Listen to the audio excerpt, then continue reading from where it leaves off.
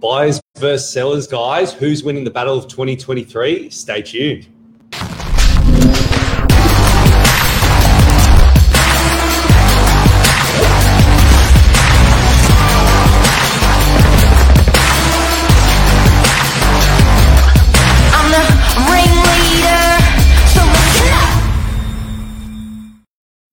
Good morning. Hey, how are we? I'm doing well. How you going, Billy? I'm good. Ready for a hot debate? I know. This is a very, very hot debate, guys. Buyers versus sellers 2023.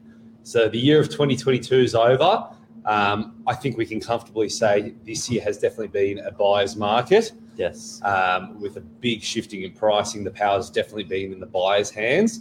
And now looking forward to 2023, what do we think is going to happen? It's going to be, I guess, an exciting year. We've seen off the back of 2020 some big price corrections. Fair to say the market's probably stabled now. Where the market's come off from probably November last year. You've got you've got some interesting opportunity ahead, and I think we're certainly going to see that carry through to the new year. I think it's interesting because there's so much media coverage on the Australian property market.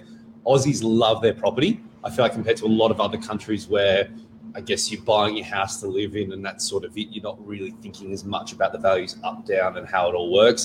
Versus Aussies, not only is it a place to live, not only is it an investment, but it just seems to be that hotly debated topic around the barbecue as well over Christmas time, where everyone loves to talk about it. And I think, and I've heard a lot of different viewpoints as well on this. And funnily enough, it always seems to be biased depending on who you are. So I've heard sellers say it's going to be a seller's market. I've heard buyers say it's going to be a buyer's market. Go figure. And it's interesting to hear everyone's points. And I think there's some very valid points on either side of it. But interestingly so, and I think COVID's proven this, no one truly knows what's going to happen until it actually does. You can think logically this should happen because of X, Y, Z, but whether it does or doesn't will remain to be seen. That's true. What do you think, Billy? What do you think is going to happen? Do you want to cover the topics? Do you want to cover those sort of few points for both, and then we'll make some at the end? Yeah. So, to give you guys an idea. First of all, I want to hear if you were to take one side of it. Do you think it's going to be buyers or a seller's market? If you're going to make an overarching statement to start it off. Well, I've got a summary to come back and loop it in at the end. Otherwise, we're going to have a 2-minute show here. But certainly on the buyer side, there's no doubt about it. Since I said that price correction late last year, there's been some fantastic opportunity. I think we're going to continue to see that through to the new year.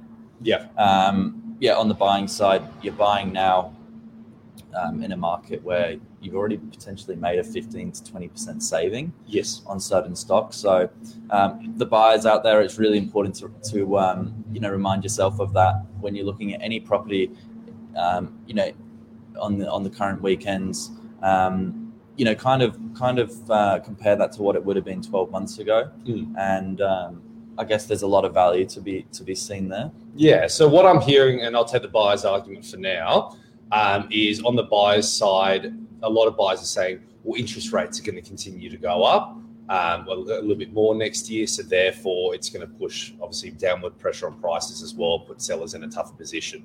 That's sort of the main argument with buyers. The flip side of that, and Lise has put it here as well, is the lack of stock that's coming on. So what we're finding is, and this is probably one of the major factors that drives the property market. There's so many different things that push and pull with the property market. But one of the, I think, most heaviest influences is the level of stock on the market. Take all other factors aside, if there's a low level of stock, we traditionally find that to be a seller's market. If there's a high level of stock, we find it to be a buyer's market. Yeah, and I think what's going to be offsetting these interest rates next year, and we've already started to see it come into effect now, is low levels of stock. Yeah. And what we find is when there's these low levels of stock, there's a lot more buyers per property. And that's what sort of holds those prices steady. Now, I've got some numbers for you, and I'm going to have to quote them so I don't get them wrong. But bear with. So some data here for you, that people that love the numbers. New listings have dropped by 26.3%. From this time last year? In 4 weeks ended December 4th. which is very, from very a year low. ago. Yeah, which is extremely low. To give you guys an idea, a year ago was at the peak of the market. And traditionally, when the market's peaking, that means super, super low stock. That's what's pushing those prices up because there wasn't the interest rate talk back then. So prices were flying through the roof. It was really low stock then anyway. Right now, we're sitting 26% below where it was then, and that was already a low level. Yeah. It's very interesting to see. And then further to that, we're down 12% compared to the 5-year average. And I thought you had an interesting take on that. Because the 5-year average, from what I've seen with the numbers, is the past 4 years before this year in property have been quite buoyant. We pretty much coming off the back of 2018 have had quite a strong property market for the number of years. And traditionally that has been fueled by this low stock levels, because the main reason why is not necessarily in a hot market. It wasn't because not many sellers were coming on. It's just because the properties were turning over so quickly. So as soon as they did come on, they were sold. They were sold for a great price. Yet we're still on, from the average of 5 years, we're still well and truly below that by another 12%, which once again is a very strong indicator that's pushing towards being on the seller side when you look in that tunnel vision. But that's not the only thing that affects it. Yeah. Sorry, cut you off. That's right. Another interesting thing to look at, and Luke's commented it here, days on market. So days on market have stretched out a lot. And this is another big thing as well. When you look at all the properties, so I don't have the numbers right in front of me now, Luke, but I know that the average days on market when we were peaking the market was under a month. Now I think the average days on market around the Northern Beaches is pushing up sort of 2.5 months, that sort of rough ballpark there. And the very interesting thing to see is when you're sitting with such long days on market, that traditionally means high stock, because not only does the new stock roll in, but the old stock's still sitting there as well. So there's a lot of property sitting there on the market. We're still sitting really, really low with stock levels, yet all of it's been sitting on the market for a long time. Once again, really pushing the fact that nothing new is coming on. And I'll be really interested to see at the beginning of next year what those stock levels look like. Of course, there's going to be new stock launch. There always is in January. But compared to the historical average, let's say over the past 5 years, where there's going to be more than usual, less than usual, my personal bet is there's going to be less than expected. And I think it's actually going to quite greatly offset interest rates. I've got a very interesting analogy I'd like to give going into next year for the buyers as well. And I think this is going to be something very, very relevant to what the buying is going to look like next year. I think with interest rates going up, I agree. People are talking about the interest rate cliff, where a lot of people on fixed interest rates, and they're going to come off that. Yes. And so that's going to push, obviously, sellers into a point where they go, things looking a bit tight now, it's time to sell. I think that will have an effect on the market. On the flip side of that, because of the low stock levels, because of the number of buyers out there, I do not think that's going to push prices back much further. Yeah. A great example is we had a property not too long ago, and this we're starting to see now, that an owner said, we want to be sold before Christmas. Do what you need to do, make sure it's sold in a market where days on market are stretching out over, let's say, 2.5 months. We put a very, very attractive price guide because we want to ensure, and the owner was happy to take a lower price to ensure that it was sold in a timely fashion. So I won't mention which property. And then we put that property on. We had about 25 groups through that first open home, which is huge numbers. We've been seeing maybe 3 to 5 groups before that.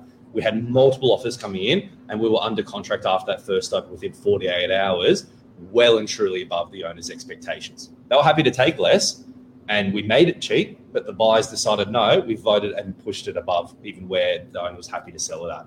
And I think this is going to be something that's going to happen a lot next year. There's certainly not a lack of buyers. There's a lot of buyers out there. But we're not finding buyers sort of overextending themselves. No. With an urgency to rush into a property. I think maybe that was a little bit more apparent last year. Yeah. Everyone's well and truly living within their means now. The new economy's here. The new, I guess, people understand how much everything's going to cost now, so that they're definitely working with that. Yeah. There's no not as much FOMO maybe. No, definitely not. Now it's the opposite way. It's I don't know what the acronym is, but fear of overpaying. That's the new FOMO that people are doing at the moment, where they're going, "Oh, I'm worried to jump in now because I'm scared I'm going to pay too much." I think that's been a good brief, wrap though analysis. My kind of two take is it really depends on the buyer and seller in 2023 as to who's going to be the major winner here. I think the buyer that has got the largest borrowing capacity is not necessarily needing to get finance from banks and things like that. Has some great opportunity to take advantage of and is definitely going to be a winner here. Well, someone that's cashed up, like someone maybe going into the retirement phase of life that built that nest egg, and they're more of a cash purchase, so they're very low leverage. Maybe looking to buy commercial properties or residential properties with not much debt at all. I agree. I think they're going to be the biggest winners on the buyer side. And as always, holding long term, you're never going to do wrong. The sellers that are winning here, there's no doubt about it. People upsizing, still got some awesome room to move out of an apartment, get into something freestanding. The freestanding homes, I personally haven't seen so cheap, compared to where they were last year since I've kind of started. I know I'm only early in the career, but since I've started, so it's been interesting to watch that come back. And your changeover cost has never been so attractive. Yeah, I agree. Luke made a good comment there. 5% drop in 2023. If I was to take a guess, and once again, no one has that crystal ball, I think overall prices in 2023 are probably going to go between 0 to maybe give or take 5%. If I was to pick a number, 2 or 3% down.